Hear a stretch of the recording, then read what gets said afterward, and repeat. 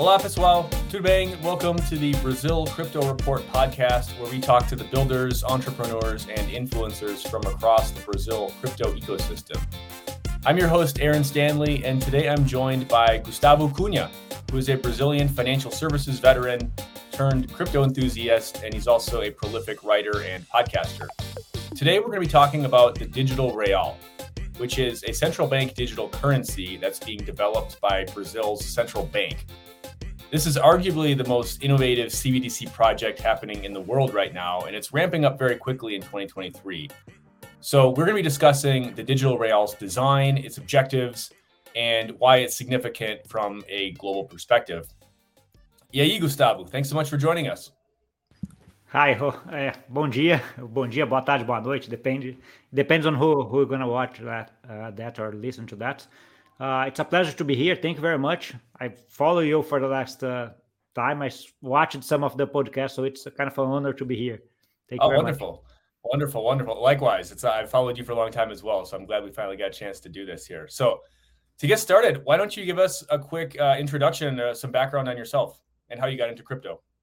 Okay. So that's a long story. I'll try to keep that short, but I work like almost 25 years in the financial markets, in the traditional financial markets. I finished that in 2015.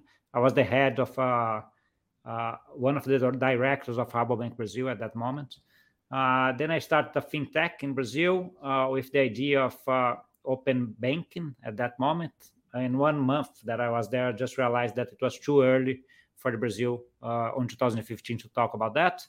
But then on this fintech, I got introduced to Bitcoin with another guy that was working there. And since I think that everyone that's on the financial market and knows how it works, when they kind of understand or read the paper of Satoshi Nakamoto about the Bitcoin, they kind of say, whoa, it's going to change a lot.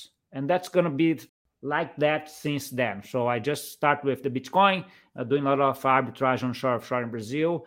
Then we get all this DeFi thing that was really amazing to see how it developed since 2019, 20. And then I kind of move it in two ways on this environment.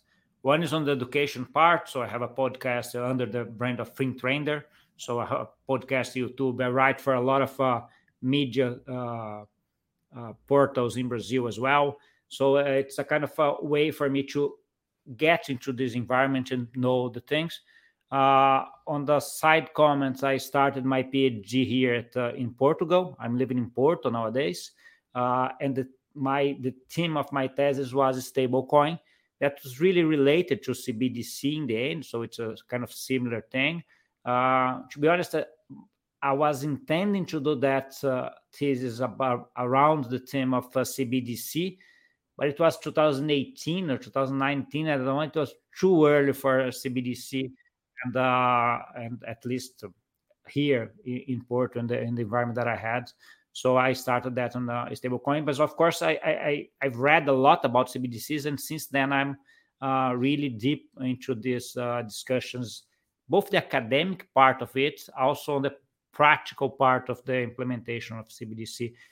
It's worth saying as well that I'm one of the mentors of the Next, which is the Brazilian Central Bank Innovation Hub or Innovation Sandbox. You can say that. I'm one of the mentors there. So I kind of involved in that as well, or helping the fintechs that goes to these programs to kind of adequate them into the more regulated environments, or how can we fit this innovation into this regulatory framework that we have? Or you can flip this coin to the other side, how we adjust the regulation for it to be able to address or to accept these innovations that we see. So let me stop here, because otherwise I like to talk. I'm going to keep talking a lot about that, but just a quick introduction and saying why this discussion about CBDCs and stable coins. It's really a thing that I really like, and I really enjoy to see Brazil the way that it's moving, the direction that they are moving. Perfect. Thank you so much for that context. So let's dive right in here. And so on Monday here in Brasilia, where I'm based right now, the Brazilian Central Bank had a press conference and they made a couple of big announcements. Why don't you tell us a bit about what was announced? Yeah, it was announced the initiative of the Real Digital. So that was the idea. We'd see the CBDC of Brazil. There was a lot of discussions on whether the central bank would go for a blockchain like or a DLT or not. In the end, they said that they're going to go for a DLT solution using Hyperledger Bezel, which is really nice because it's what you call an EVM compatible solution. We can deep dive into that further in the future.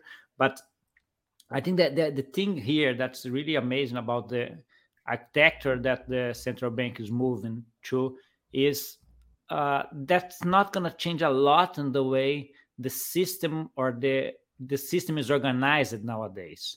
So how let me explain on that. The idea of the Central Bank of Brazil is to have what we call a wholesale CBDC. So there's going to be a CBDC, or the Real Digital will be traded just between the central bank and the financial institutions. So it's going to be a wholesale thing. The normal people will not have access to the CBDC. And the banks, the commercial banks, will issue what they call the Real Tokenizado, which is a stable coin. But they will be issued by the banks, not by the central bank. So that's a good thing because it's a different platform, but it's more or less the way the market is today. So, of course, the communication between the banks and the central bank nowadays, it's all digital, right? The bank doesn't send paper money from one to another. It's all digital. So the CBDC will be a better digital way to do that, but it's going to be on the digital side. When you are talking about the individuals, it's more or less the same thing. We don't really trade money, at least not most of the people. We are just sending PIX, TED, and all these things. So it's a kind of a digital money, but you're going to have a tokenized real, which is a better structure on that. How going to this direction, why is it better? So how a CBDC in a stablecoin is better than the systems that we have now? I think that the view is that it's more on the infrastructure side than on the CBDC and the stablecoin itself, because they'll have another infrastructure for us to trade these tokens. And as we are going to be on a blockchain, kind of a DLT, these tokens, with these tokens, we'll get as close as possible to what we call a programmable money. So that certainly should be that it doesn't change much, but in fact, it changes a lot because it opens the door to a lot of innovations that can come with that. So that's the thing that really was announced. It's you can say that it's more about the infrastructure itself than the currency in the sense of a CBDC or a Real Tokenizado. It's a new infrastructure. We already have the infrastructure for the TED and all these things.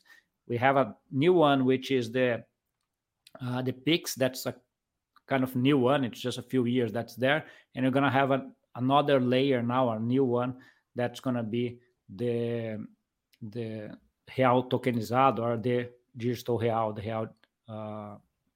the CBDC of the central bank. So that's what I announced. I think that's one thing that kind of was good on this sense was that, okay, the central bank will go for a DLT solution. That was a lot of discussions on that, but there was not clear whether they would go for that or not. So was the question, are they going to opt for the DLT solution or like a public blockchain? Was that the open question, or not even use any kind of DLT blockchain infrastructure at all and just use their own private database type thing? I think that was the discussion on the lift that they had in the last months. So that I think that all the solutions were open, right? So I think that's the solution.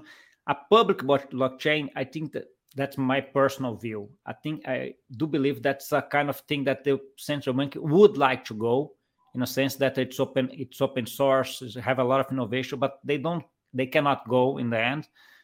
because of either kind of privacy that we don't really have on a public network. Okay, we have the public keys that it's not, no one knows who the public keys are, the owner of the public keys are, but as soon as you trade with them, then you know who are the guy, and you're going to have all the track of the transactions for the last years or whatever. So that's a kind of discussion about private on the public blockchains that was not really the central bank was not capable to use that. Also, there was a kind of control on this public blockchain. So let's say that the central bank will go for the Ethereum, and then in a couple of years, the community of the Ethereum turns to change that into proof of work again, right? Say, or things like that. So they need to control this platform. So that's the thing that it wasn't on their mind. So okay, Ethereum we're not going to be with public blockchains, so we're going to need a new infrastructure. It could be just a infrastructure that it's more traditional, the more known blockchain, let's put that way, or a more DLT blockchain one. And that was really a good surprise that they say, okay, we did all the tests. We think that the DLT could handle all the things that we want to have. They will perform a pilot in the next it starts now, in the next 15 months or so to do that. So there's still some open questions on these pilots that these pilots will going to need to answer. I would say that privacy and scalability are the main things that we need to pay attention on going forward. But this thing about, okay, it's going to be a DLT was not decided. It was everything open. Now it's decided. It's going to be a DLT. And by the way, we're going to use, or the first one that we're going to test will be the Hyperledger Bezel. Got it.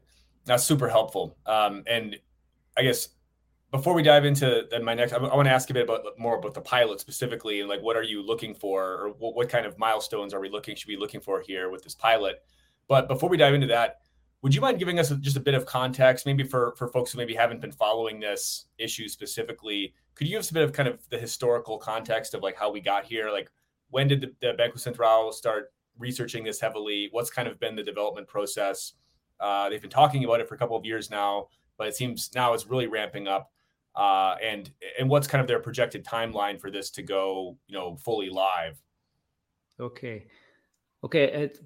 I think that one thing that's important for us to keep in mind is that the Central Bank of Brazil in the last, let's say, 10 years or so, they are really in the front line of all innovations in the financial market. They are really on the discussions of everything that's happening.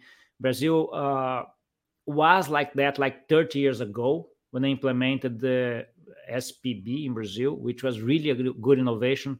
Let's say like 25, 30 years ago, it was probably one of the, if not the first one of the first place in the world that you could send money from one individual, one bank account to another bank account, right? What they call the TED in Brazil. It was a really good implementation.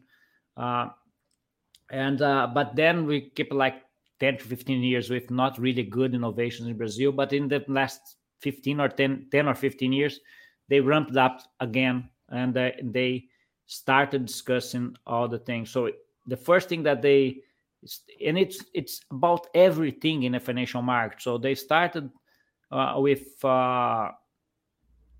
it's not really start because they were really in parallel, all these initiatives, but we had the open bank in Brazil, which is not really open banking, it's open finance that was implemented last year. So it's more broad than open banking that we have in England, for example, which is where this concept was born, like in 2014, if I'm not wrong.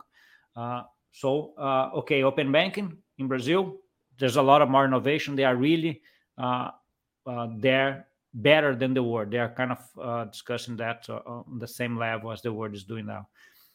Instant payments, Brazil was the 58th country in the world to put in place an instant payment solution, which is the PIX. It was one of the biggest success on implementing instant payments in the world. So the people just use that everywhere in Brazil now. So it was implemented like 2 or 3 years ago, if I'm not wrong.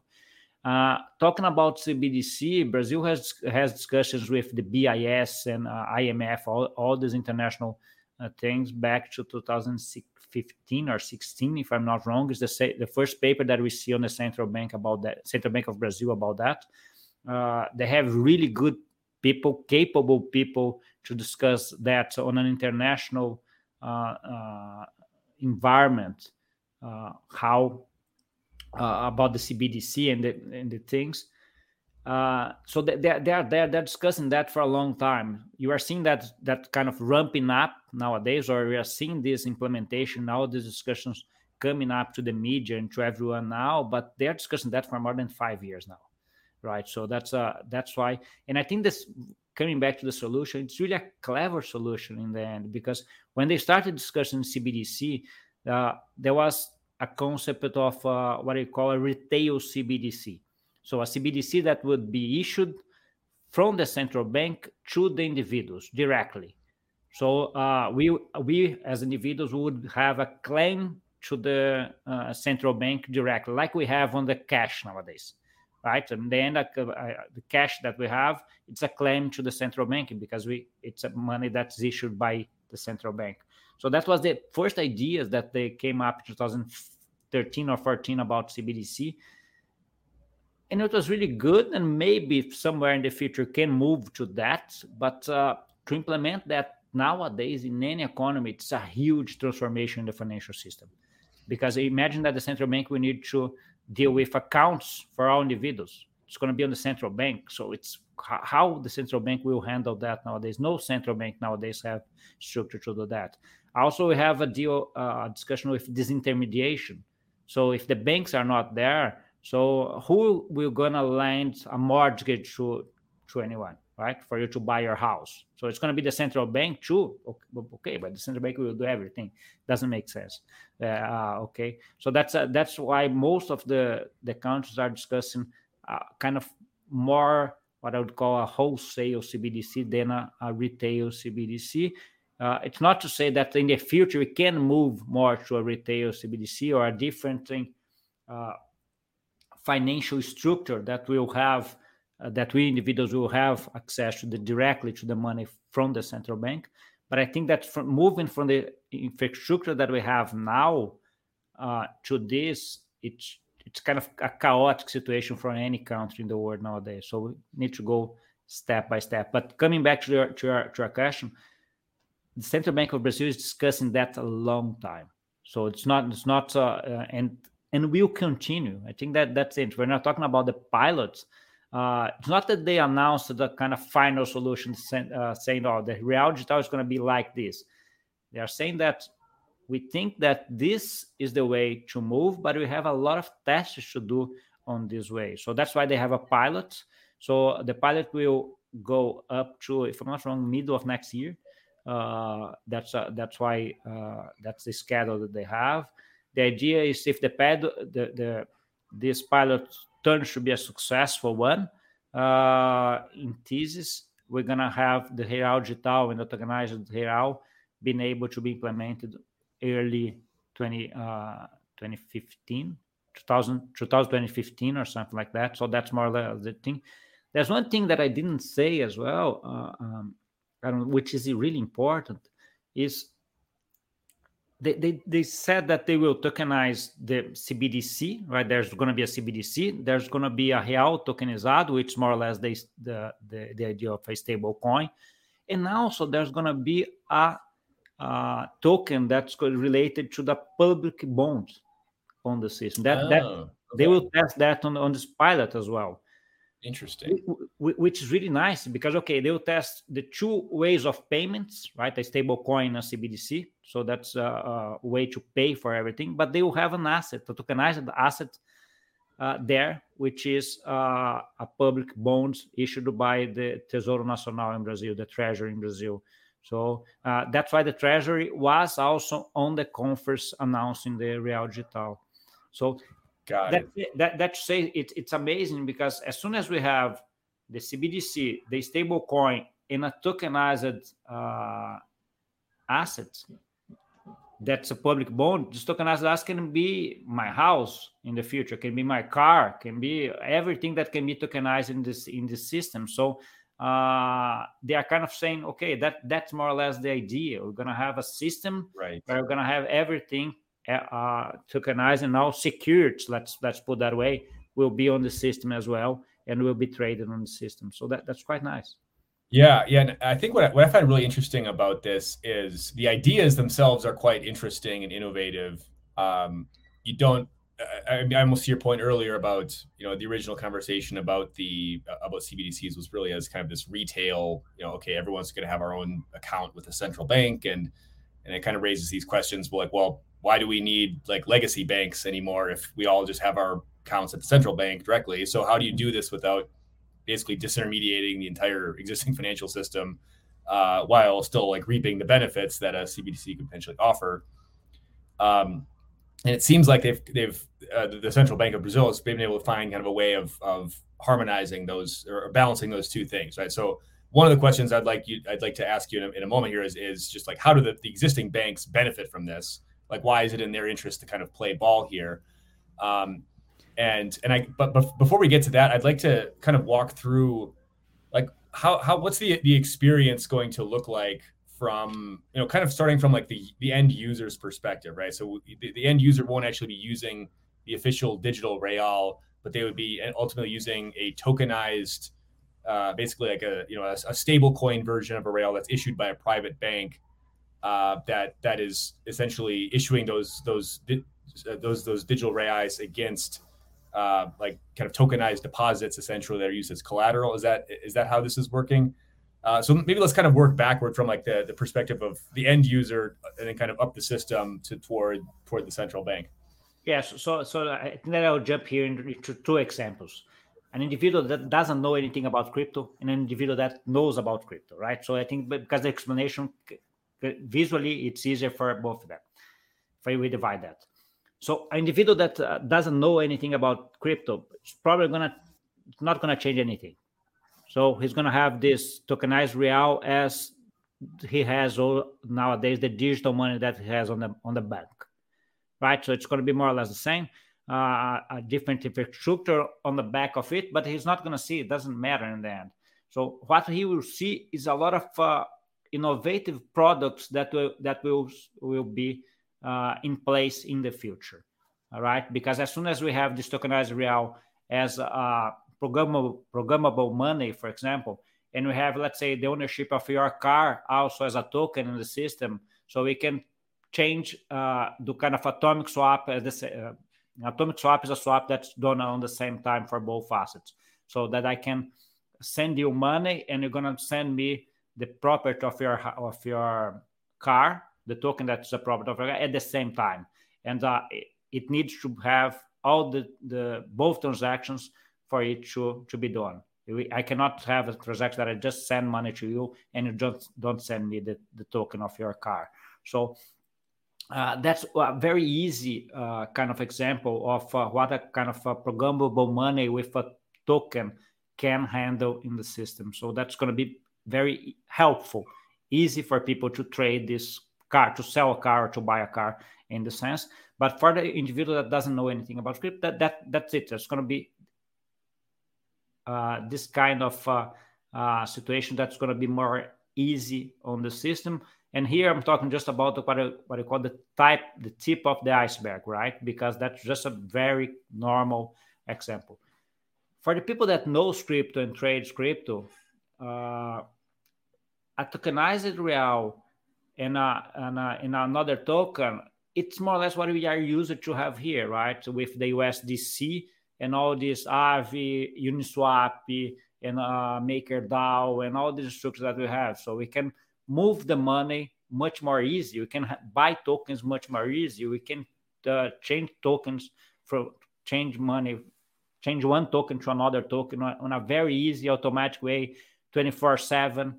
So it doesn't need to be in a banking hours. So that's all these things that could happen in this environment going forward. And that's, of course, I kind of like to divide this explanation in both, because people that are in crypto, they kind of are used to that. It's a huge benefit that we have here, right? People doesn't know about it. They never experienced it, so it's more difficult for them to see it. But that's more or less the thing. So it opens the door for a lot of innovations to be on the financial system. So I can do another parallel with the implementation of PIX in the last years. For the individuals in Brazil, they don't know how the PIX work in the end, right? So what's the infrastructure that it's behind it, whether it's infrastructure A, B, C, D, blockchain, whatever. They don't know. For them, it doesn't matter. But the solution for them are huge, are much better. They use that because it's helpful. It helps on everyone in Brazil to do that. I think that on the Real Digital and Real Tokenizado, we're probably going to have the same thing happening, but on a larger scale, because the PIX is just for payments. When you're talking about the Real Digital, it's about everything in the financial system. It's about services, it's about investments, it's about lending, it's about everything more, right? Yeah, and I think that's an important point to differentiate here, is that when most people think of a CBDC, they think, or at least when I think of a CBDC, I think of it as almost basically like what PIX is now. I mean, it's just, okay, instead of paying with my credit card or paying, I just sort of scan this code, and it just, everything sort of gets deducted out of my account. It goes from one account to the next account, and it's all sort of administered by the central bank. And I mean, I think of it purely as kind of a payments mechanism. So what I found really interesting about what the central bank is doing here is that they're viewing this not just as a payments instrument, but as really like the kind of the tokenization of the whole financial system, right?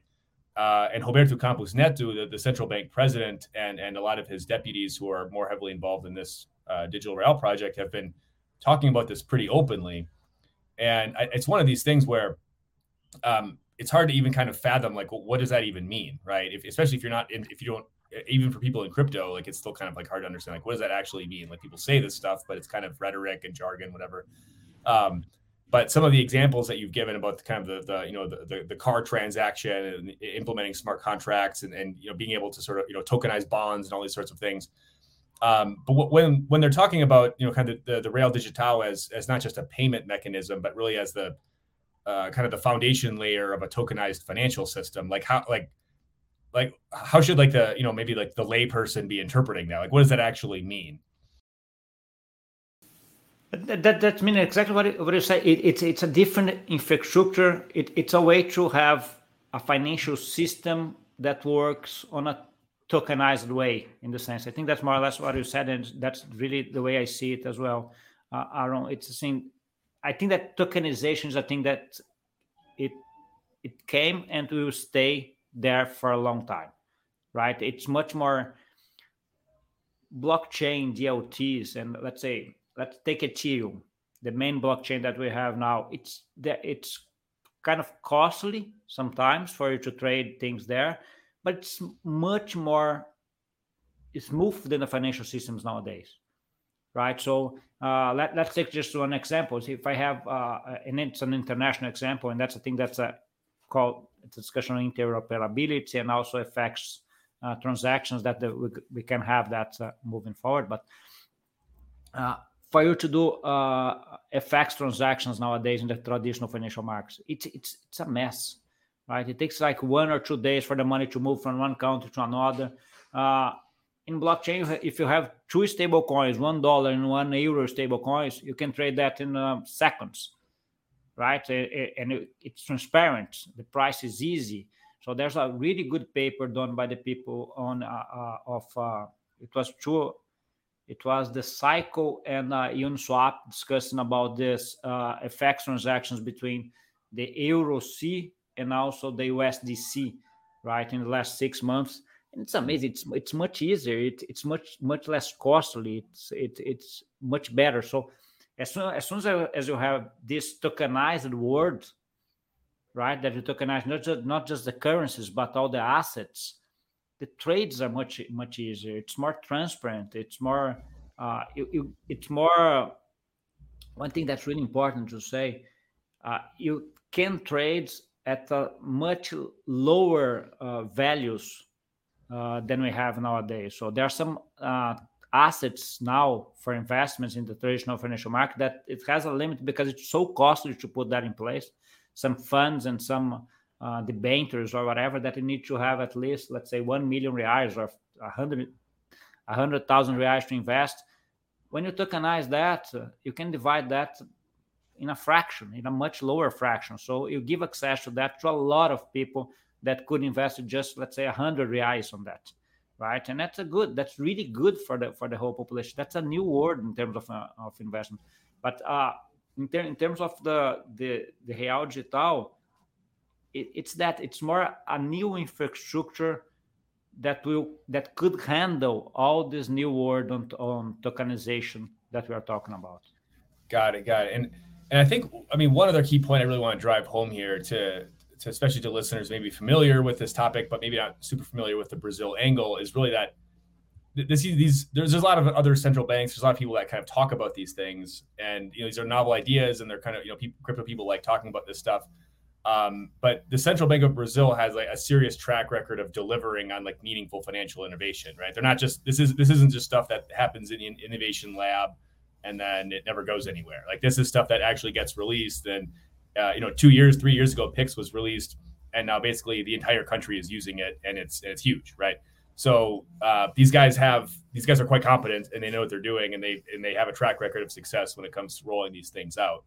So these ideas that they're proposing and what they're saying that they're going to do, it's not just rhetoric. It's like this; they have a track record of delivering on these things.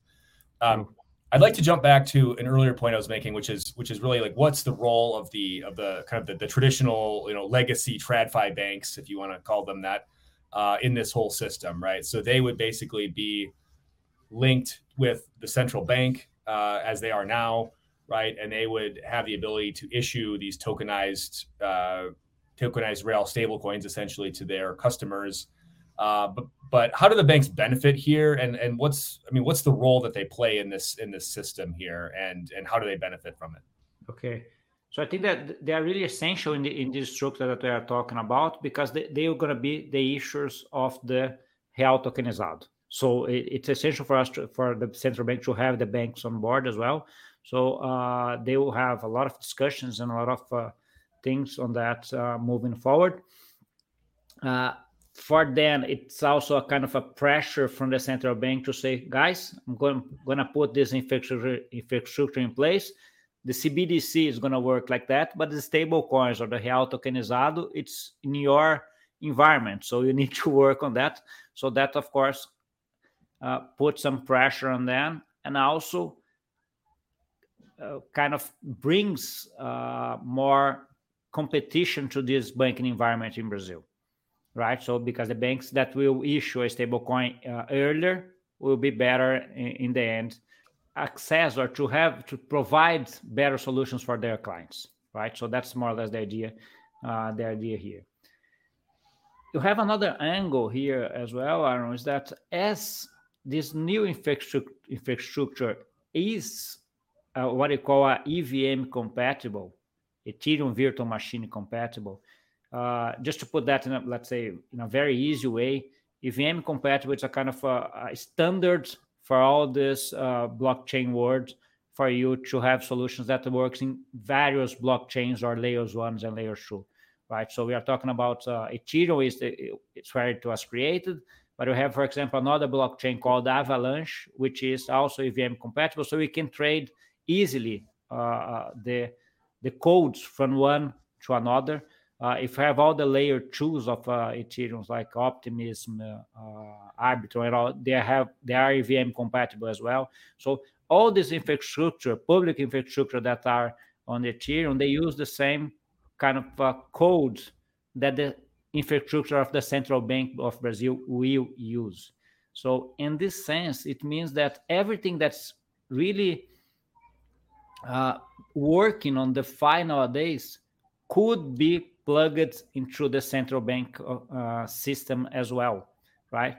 Of course, the central bank system will be a DLT. It's going to be proof of authority, so it's not as innovative. I cannot just plug a code there from nowhere, so it needs to have some permissions that they will grant or not. But in the end, with this EVM compatibility, it means that everything that's on the Ethereum environment ecosystem could be plugged into the system, and that's really powerful because there's a lot of innovation on DeFi. There's a lot of tests being done on DeFi nowadays that the central bank system could take advantage of and take that from that. And going further on this discussion, not the things that were already developed, but the things that will be developed. So there's a lot of discussion on the Ethereum environment now about ZK, zero knowledge proof, and all these things about privacy here. There's a lot of tests being done. So in the next months or years, they will find a solution to that. Okay, if they find a solution, the solution will be right there for the central bank to take that and to put that into their system as well. So that's really powerful in terms of innovation, and taking to your point, that also puts some pressures to the local banks to say, guys, you need to start innovating, because otherwise the competition environment in Brazil is not just local, it's global from one moment to another. So would that innovation kind of go both directions, right? Could I take my my digital rail or my tokenized rail stable coins and plug these into like a Uniswap liquidity pool or something? Is that Yeah, that's another discussion. That's one of the discussions about the solution. How can I get this code and implement this platform into a fenced environment, which is the central bank system? The other discussion here is about interoperability, right? Would I be able to send money from this tokenized real that I have to a really DeFi situation on the Ethereum blockchain? That's a discussion that they'll need to have in the future. One thing that is clear for me, between one system, one financial regulated system and another financial regulated system, they are working on that. So I would be able to send or to do an FX transaction between this real tokenizado and, let's say, the euro, the tokenized euro in the future, when the euro area have a kind of a CBDC or stablecoin environment as well. That's the thing that it's on them to work on. To get it out of the, let's say, these regulated systems into a non-regulated system, that's another discussion. But even talking on the DeFi environment, we've seen in the last couple of months a lot of these DeFi platforms having two kind of platforms, like Aave. They have both, right? They have the normal Aave that we trade on Ethereum. They have what they call the Aave institutional. Makers going to the same direction. There's a lot of DeFi protocols going in the same direction. So it would be much easier and much more probable for the central bank system to connect with these institutional parts of these DeFi protocols. But to go to the really non-regulated protocols in DeFi, it's a thing that we're going to need to be addressed in the future. Yeah, it seems like that's going to be a pain point for some of these folks. They have rules they have to abide by. There's privacy, there's compliance, there's AML, there's all these things that they have to abide by, and yeah, it seems like just allowing people to use these coins or these tokens in whatever they want, anywhere they want, for whatever purpose they want, seems maybe not. And that's probably not the idea, right? We're talking about the central bank, so it's a regulated company. It needs to comply with all this AML, money laundering, and all these things, right? So it needs to be a kind of in an environment that they can control and they see what the people are kind of doing, right? So I'd like to broaden this discussion out a little bit, and let's talk about how the digital real, and particularly how the central bank has gone about designing and building this out. How does this sort of fit into the global landscape of CBDCs, right? Where does Brazil stack up in, I don't know if we call it like a race or a competition to develop the best CBDC, but it strikes me as this is a pretty innovative project that, we've seen a lot of other, countries, like China's doing their thing. The Bahamas and some of these other countries have done their own thing with sort of varying amounts of success. But it seems like the folks at the Brazilian Central Bank really know what they're doing, and they've really put a lot of thought into this. and like I mentioned before, they have quite an impressive track record of delivering on these types of things. So how does the Brazilian digital real stack up against perhaps other kind of mainstream CBDC projects that you may be tracking around the world? Okay, so I think that I'll do trace three lines here to answer this question. The first one is about East and West, right? When we're talking about the China and all these Eastern countries, it's a different situation. It's a different culture. Their words about privacy is really non-existent. So that there's no individual privacy concept on their environment. So it's a different thing. China is moving, so they have done a lot of tests in the last years, and they really are more advanced. It's a different type of CBDC, because the big issue that China had is that the infrastructure of the payments infrastructure in China, it's controlled by two guys, right? WeChat and Alipay. So they are the ones that do most of the trades. So it's okay, that's too powerful for them. I need to have one to control, and I need to have one infrastructure and one system that I can control. That's the main driver for China to do their CBDC. So that's their movement, but it's a different thing. When we move to the West, I will divide that in two parts. The small countries, you said Bahamas, for example. Okay, they did a pilot there.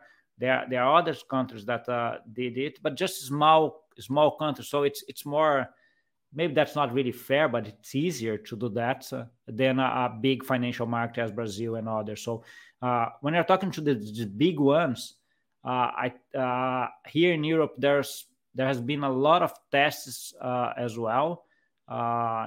France has some, and also I saw some days ago another one that's between Sweden and Israel as well. So there are a lot of countries doing that and discussing that. But I would say that the most advanced country here in Europe is UK. So there a couple of weeks ago, they delivered a 100-something page document saying what's the main goals for them with regards to CBDC. To be honest, I didn't have time to read it yet, but there are some discussions about whether it's going to be a really wholesale CBDC or it's going to be a part of retail CBDC in the UK. So they are discussing on that. The interesting thing about the discussion within Europe is that although we have the same currency in all the countries, we have different financial systems in each country. So the instant payment that we have here in Portugal is not the same instant payment that we have in Spain, France, and Germany. So when you're going to this new infrastructure, it's probably going to be the first time that they're going to have a really real infrastructure that will work at the same time for all the countries. So that could be a really good thing for the population here. But there's also a lot of discussions on that as well. With, let's say, the democratic way of Europe to decide everything is not really the fast way to move. So I don't expect that to be very fast here in Europe. But that would be very good in the future. When they're moving to, let's say, Japan is also involved in some projects as well. When we move to the US, which is the major financial market in the world, US is really a few, if I'm not to say a couple of steps behind on this discussion. So they don't have instant payments yet in the US. So there's a discussion about the Fed now to be implemented, I think, next year, but it's still under discussion. So the financial system, it's an amazing thing to see, because the financial system of the West, although it's the biggest in the world, it's not really innovative. So people that live there, sometimes they're really, and to transfer money from one bank to another is still a kind of pain in the ass in the West nowadays. So US is really some steps behind on this discussion. But that's more or less the environment that we can see now within the world. So it sounds like the Chinese model is really more about control and kind of surveillance, and really just, the government, it's just, speaking generally here, right? It's really more about kind of control, where it feels like the Brazilian model, and maybe some of the models being employed by other Western countries, is really more about trying to unlock innovation and trying to unlock efficiencies. And I think CBDCs do have this sort of like boogeyman type of image of just being like a totalitarian kind of surveillance tool, which, my personal bias is like, I tend to view them that way. just being honest about it. And that's really amazing, because that's a kind of an image that just it's stamped on the CBDC, right? Every time that we talk about CBDC, it's all about surveillance, or I'm going to lose my privacy. The central bank will control my money and all these things.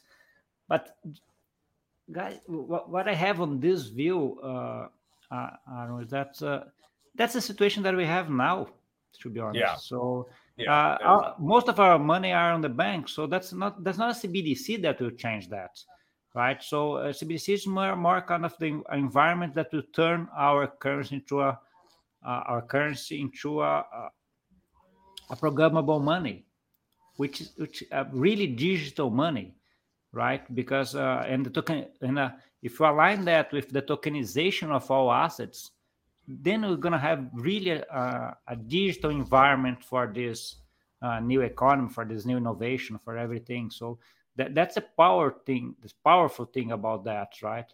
When you're talking about this privacy and all this control of the state on the people, guys, if to be honest, being really pragmatic, they don't need the CBDC to do that, right? And yeah, that's a great counterpoint, right? Because you see this type of activity happening now, even without CBDCs, right? You have, just look at what's happening across the crypto industry right now with, kind of this whole Operation Choke Point 2.0, what's happening with Silvergate, and kind of the. There's you don't need a CBDC to enact financial censorship, right? Or to but on the other side, you need a CBDC for money to be programmable, right? Or a kind of CBDC environment, or a kind of CBDC chain to do that. So that's really helpful. The innovation is there. Yeah. So one more question here before we wrap up, and I realize we could probably go on for another 2 hours talking about this. So we'll have to have you back on to do sort of a redux here. There's a lot of ground to cover, and this is just a super interesting topic, and we could easily go into much deeper weeds on some of these things. But I wanted to get your thoughts on kind of this current pilot that the Brazilian central bank announced on Monday of this week, March 6th. That's going to be running over the coming months. And really, what are the key kind of milestones that we should be looking out for, over the course of this pilot? And how should we be kind of reading the tea leaves here to discern, like, ultimately, what is this new system going to look like that will be unveiled in 2024 if all goes according to schedule?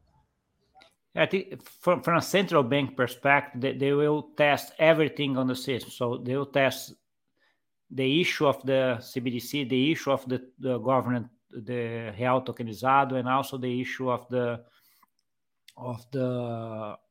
government bond token. So that's something that we're going to test. And also all the transactions between those three tokens. So that's the test. And also burn these tokens as well, right? Because when you're sending to one, you need to burn. So that's the thing that we're going to test during this period. As I said at the beginning, there are two things that really are on the core of the test, in my view, which is privacy, how they control that.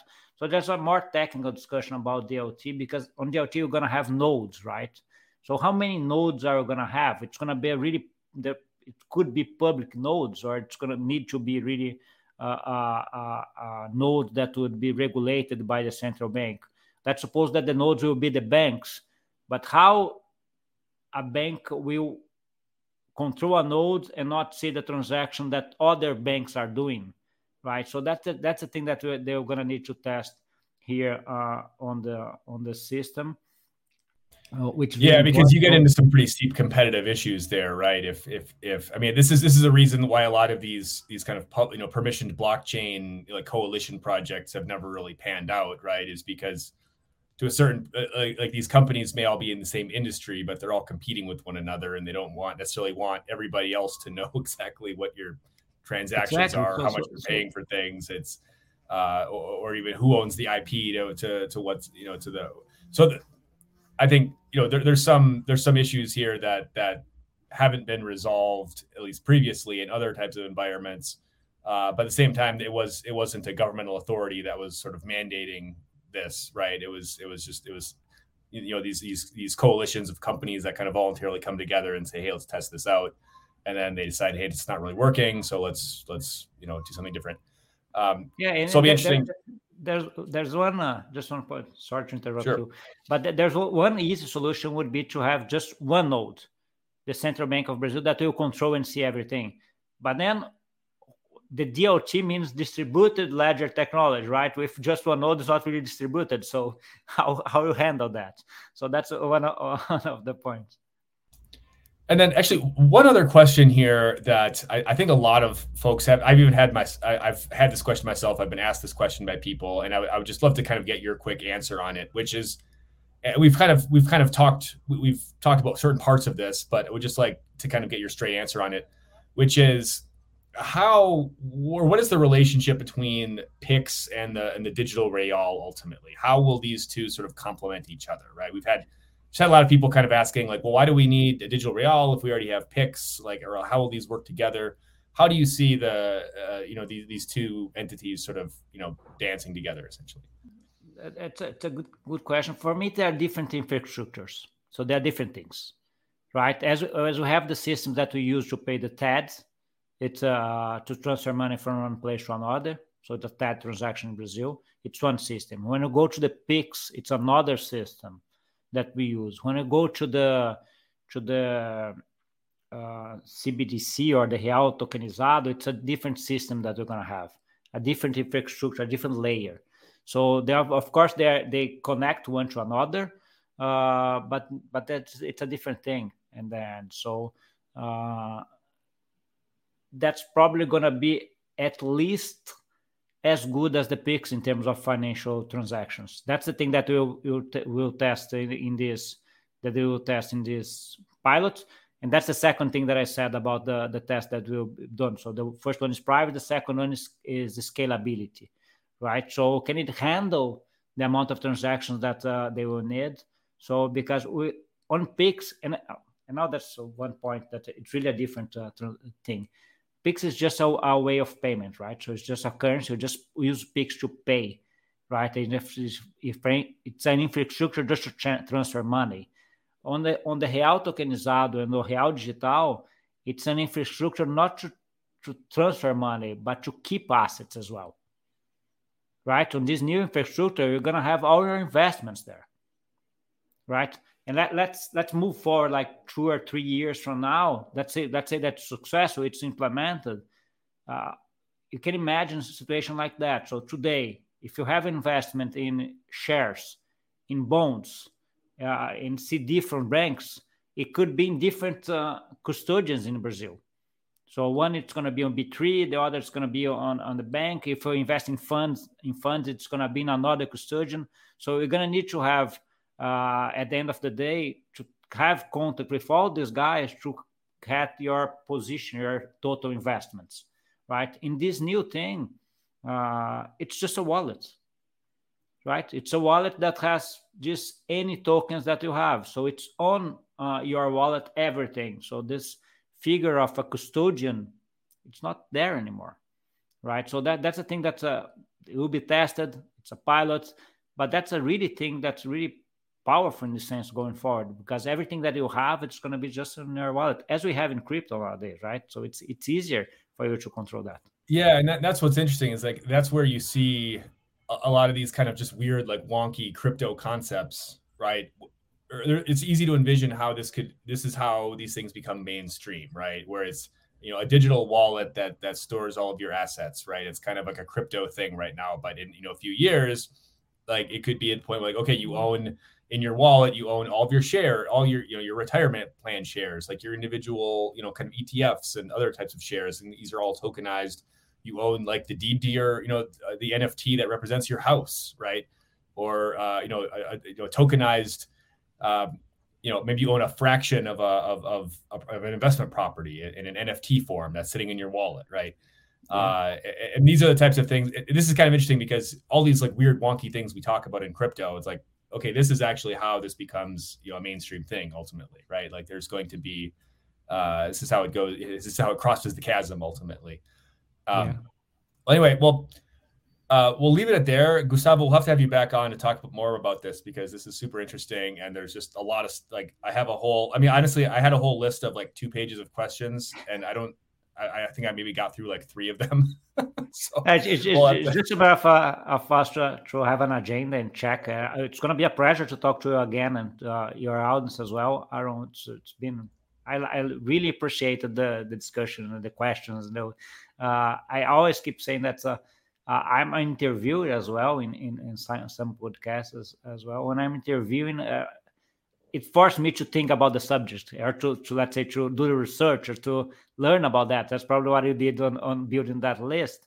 But answer is a different thing, right? Because it's just, okay, you're going to have I need to think. There are some questions that you've made me that, okay.